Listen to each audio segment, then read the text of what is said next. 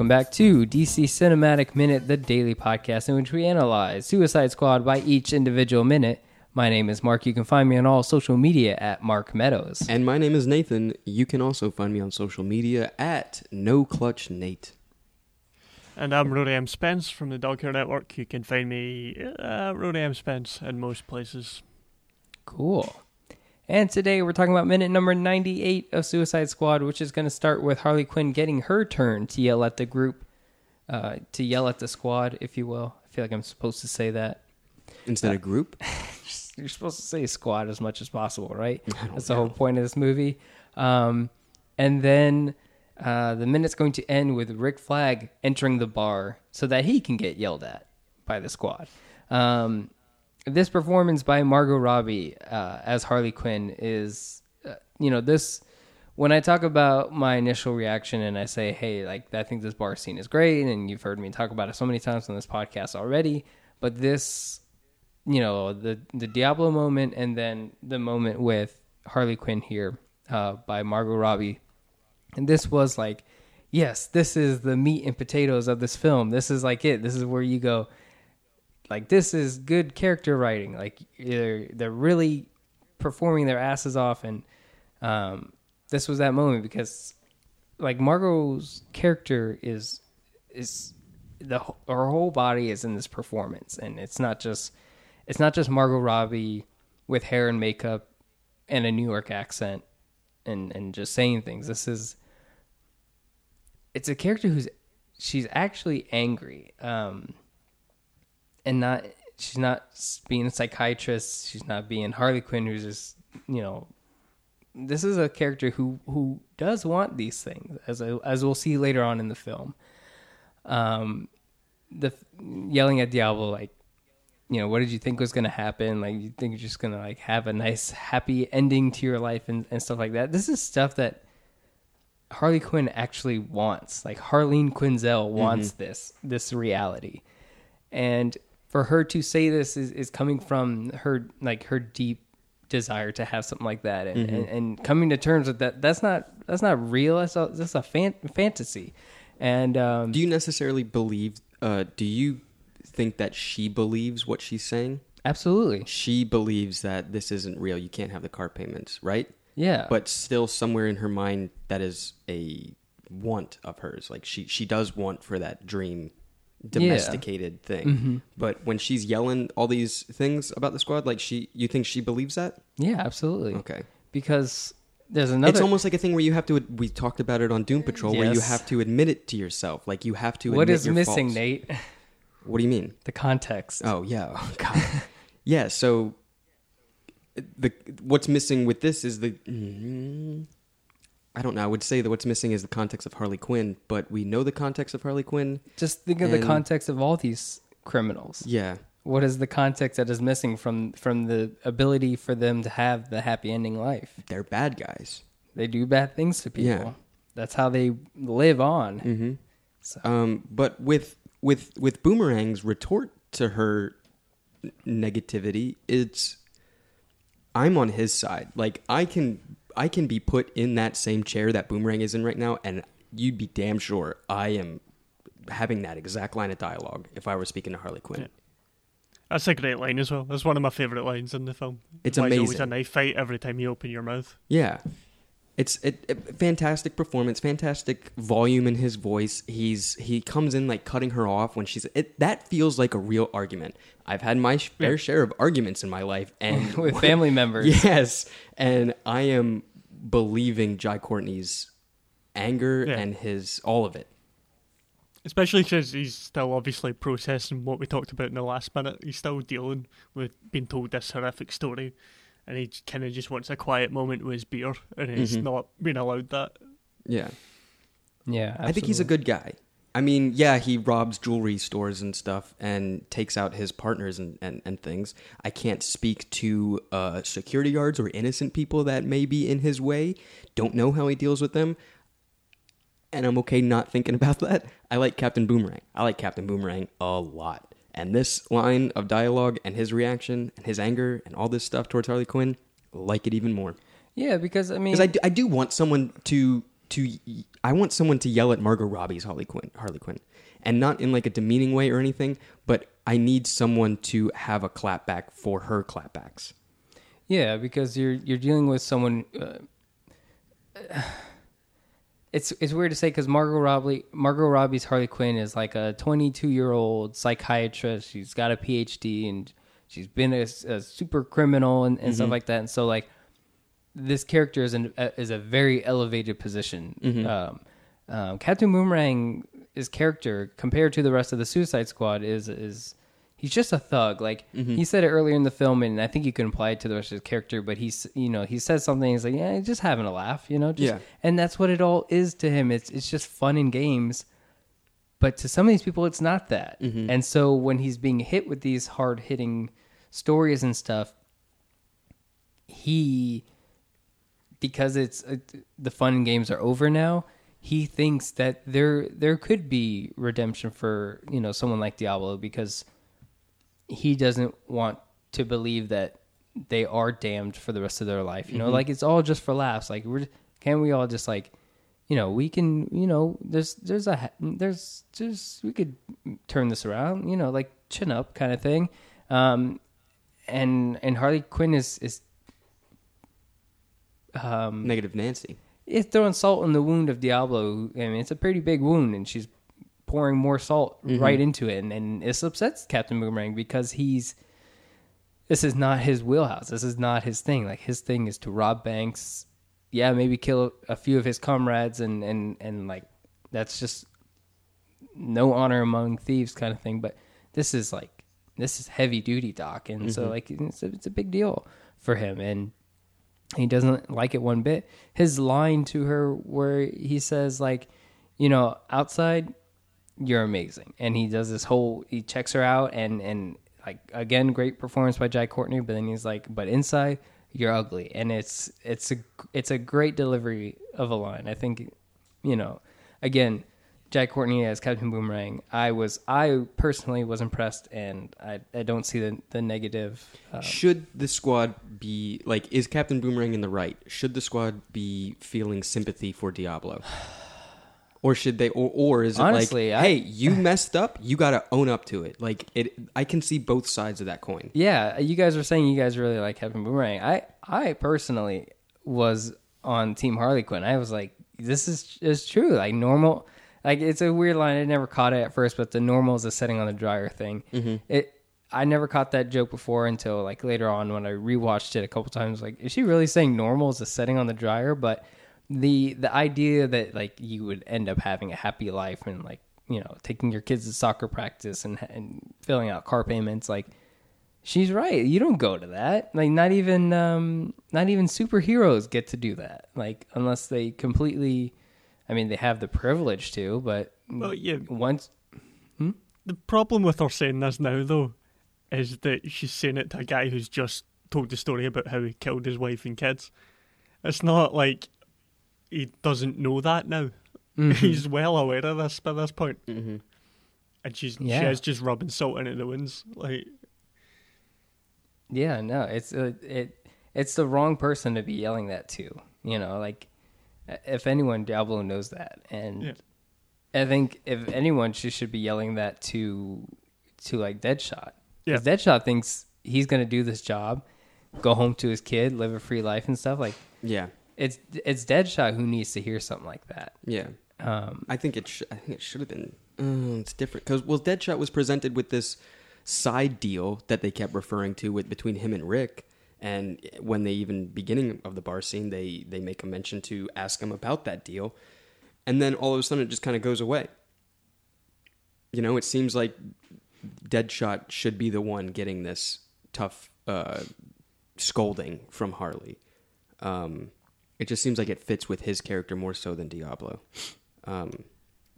Both great performances on Harley and Jai Courtney. Amazing performances, I think. But I do like Boomerang's stance more. Yeah. I mean, like, they all have great performances. It's nice seeing that. It's nice seeing these characters react without heavily relying on Deadshot. To have Will Smith, your highest billed actor, to have an opinion in the conversation. Like, Deadshot is there in the scene, but what's nice is that it's not always dependent on him to drive a scene. And so you're having a conversation with Captain Boomerang, Harley Quinn, and Diablo, and Deadshot is not having a voice. And I think it's important that they rotate those things out. Even because Deadshot gets quite heavily featured coming up in the next minute or so. Yeah. Yeah. So I think it is as a full 5 minutes or 10 minutes, however long this bar scene is. I think it touches on everything that it's supposed to. Yeah. It goes. It's evenly distributed with people's remorse, mistakes, and them having to live with it. Their opinions on each other. All of it is fleshed out, I believe, in this bar scene, which is good because after the bar scene, they start working like a squad, and it makes sense. Yeah. It sucks that it took 98 minutes or 100 minutes to get here. Yeah. But it's here. This is what works from this movie. Even Killer Croc has a moment in this minute, and I said it when we first started the project, and I think a lot of people disagreed, but I had fallen in love with Killer Croc the first time I'd seen this movie. And this earlier, it's like his quips are quips, but they're defining of who he is, and it's, I guess it's the representation of his character that I came to love. But this was one of those moments where when he Thug Crocodile, is that the characteristic you like? No, Thug Crocodile. I like his acceptance of who he is. The name of my new punk band, Thug Crocodile. What is it? Jai Courtney's Boomerang says, outside you're amazing, but inside you're ugly. And, Harley Quinn retorts that we all are. Except Killer Croc, who's also ugly on the outside, and he has this moment, and it's kind of like a vacuum, because they take time to set up this quip where he pulls down his hood and he shows off his features, and he says, "I'm beautiful," and not me, I'm beautiful. Yeah, not me, shorty. Yeah, and just what I like about it is the whole representation of the character, like the voice, the makeup, the teeth. And the line itself. Is that supposed to dictate that Killer Croc is okay with his own self? He has to be. He's come this far, and like, is he really? Is he the only one on this team that isn't bogged down by past mistakes or anything like that? He was just an outcast. So he's not mad at himself. Where a lot of people on this squad seem to have inner demons, where his demons are the world's view of him. Is that it? Like, he is okay with being Killer Croc. He thinks he's beautiful on the outside and on the inside. He accepts himself for what he is. That's what I'm drawing from this. I think Boomerang seems fairly okay with who he is. Yeah. But yeah, you're right about it. But like Boomerang, maybe to a lesser degree. But we don't get enough to know about that. But he is sort of fairly confident with who he is. Just that he got caught is kind of his problem. Yeah. I'm sure it was to be expected. I'm saying like Katana as well, but Katana. No, she has regrets and she has a thing bogging her down. But she's also not a criminal or. Yeah. There's no bomb in her neck or anything. I don't know. No, but she's a vigilante. Yeah. Why did she go in the bar with them? Dude, we had this conversation. Like, she shouldn't have. She shouldn't have. Like, she should. I mean, if she is supposed to be working closely with Rick Flag and like being his bodyguard or protector or whatever, she should have stayed with him and the rest of the team. I kind of forgot she was there. I've just paused it in a moment where you can see everybody there when Rick Flag walks in, and she's just sitting at the end of the bar. It's very strange. The way that this movie and maybe this version of the movie, the way that it rolls out, she is very forgettable, and she appears throughout the film, and you go, "Oh yeah, Katana's here. You're Great. still here. Yeah. There's no reason for you to be here at all. You don't owe anyone anything, and you're here." It's one of those things. So unless you want to spin it of her going into the bar, of her keeping an eye on these criminals. Yeah, that's a theory we came up with. I think that's what you have to that kind of take makes sense. Yeah. But before she walks into the bar, she kind of everybody's walking away from Rick Flag, and she gives him a look like, "You messed up, pal. I'm gonna go take a load off." But it should have just been like, look back at him, and then quickly follow suit with the team. Like, Yeah. oh, I gotta go keep an eye. Okay. Yeah, because Rick Flag also has his other, like, there's GQ, which is Scott Eastwood's character, and the other soldiers that are still there. I heard. I was listening to another podcast, and I can't remember what it was, and I think it was a movie podcast or whatever, and they were talking about actors and stuff like that. And there was an actor with the name of GQ. What do you mean? Real guy. His real name was GQ. In comic books? Or in this movie? No, not in this movie at all. It was in something completely different, but I just remember hearing someone talk about, and they found the actor and was like, oh, it's GQ whatever. And like I had to pause, and I was like, this guy's real name is GQ? I thought that was only in this stupid movie. I think it's I'm pretty sure it's a nickname for this guy's character because of how beautiful he looks. Yeah, I don't think it was his real name. Yeah. I thought someone called him GQ as a joke. I didn't realize that was what his name was, even his nickname. I thought somebody just called him that. Yeah, it's a reference to the magazine. like GQ magazine. Yeah. I think there's like a... Oh, no. Yeah, so check it out. It's the dude from Drumline. You saw Drumline? Yes. So you remember Nick Cannon's white guy friend that was playing the snare? Or Sure. playing bass drum? That's him. And His name is Gregory Javid Quayum. I'm okay, so butchered it's his an name. Acronym, yeah. Yeah, but he's from Pakistan, and his acting name is GQ. It's a good name to have. Mm-hmm. But yeah, there's all the soldiers that are with Rick Flag. So technically, he's not alone when he's left outside in the rain. It was because he's from the movie On the Line, that NSYNC teeny bopper movie. I don't know what you're talking about. Yeah, don't worry about it. For the two people that know what that movie is, I'm sure they were like, yes! But yeah, like Katana, she could have stayed with Rick Flag and the team outside in the rain, and just let the Suicide Squad do whatever they want. But it could be. I think the watchdog mentality is probably more plausible. Mm-hmm. Makes more sense. But yeah, Rick Flag enters the bar after they have their moment, and I'm gonna be honest. It looks like he was out there crying for a bit. Yeah, I can see that. Yeah. Maybe he was. It's okay. Yeah, it could be. No one's going to see you crying in the rain. Oh.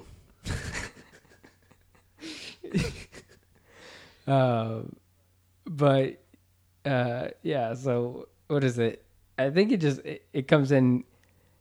He's not dripping wet, so he obviously had time to shake off the rainwater off of him. But yeah, he walks in, and Harley just they all grow silent and look at him and say, "We don't want you here." Yeah.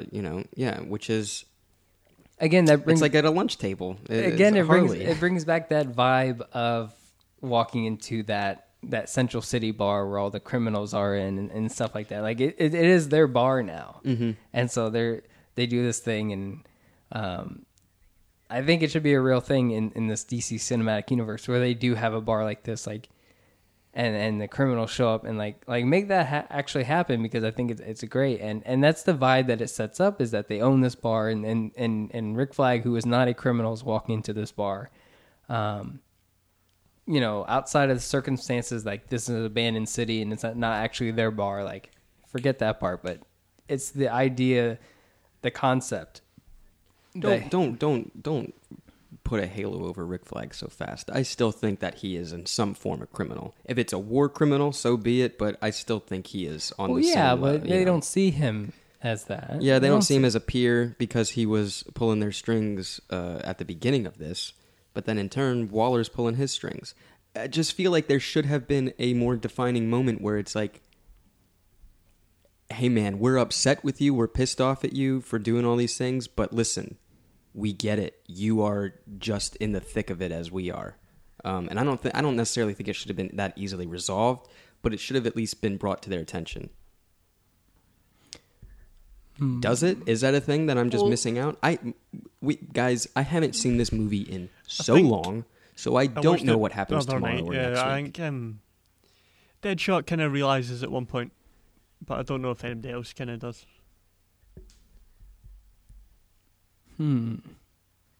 It's I mean, I'm trying to think here, because like this is because like it's their bar, and like they have that whole like this is honor among thieves type bar, and they all feel like they've been put down by the man, you know, like the government, and Rick Flag is that representation of the man, you know, kind of thing. Yeah. And like that's why at first they're like, you know, they're hesitant, like we don't want you here. But as we look forward, we might see that he himself is also like they share common disdain for the system. Mm-hmm. And I think that might help brand things over. I'm hoping it's not just, hey, pity me because my goth girlfriend is now an evil enchantress thing. But we'll have to watch tomorrow's minute and find out.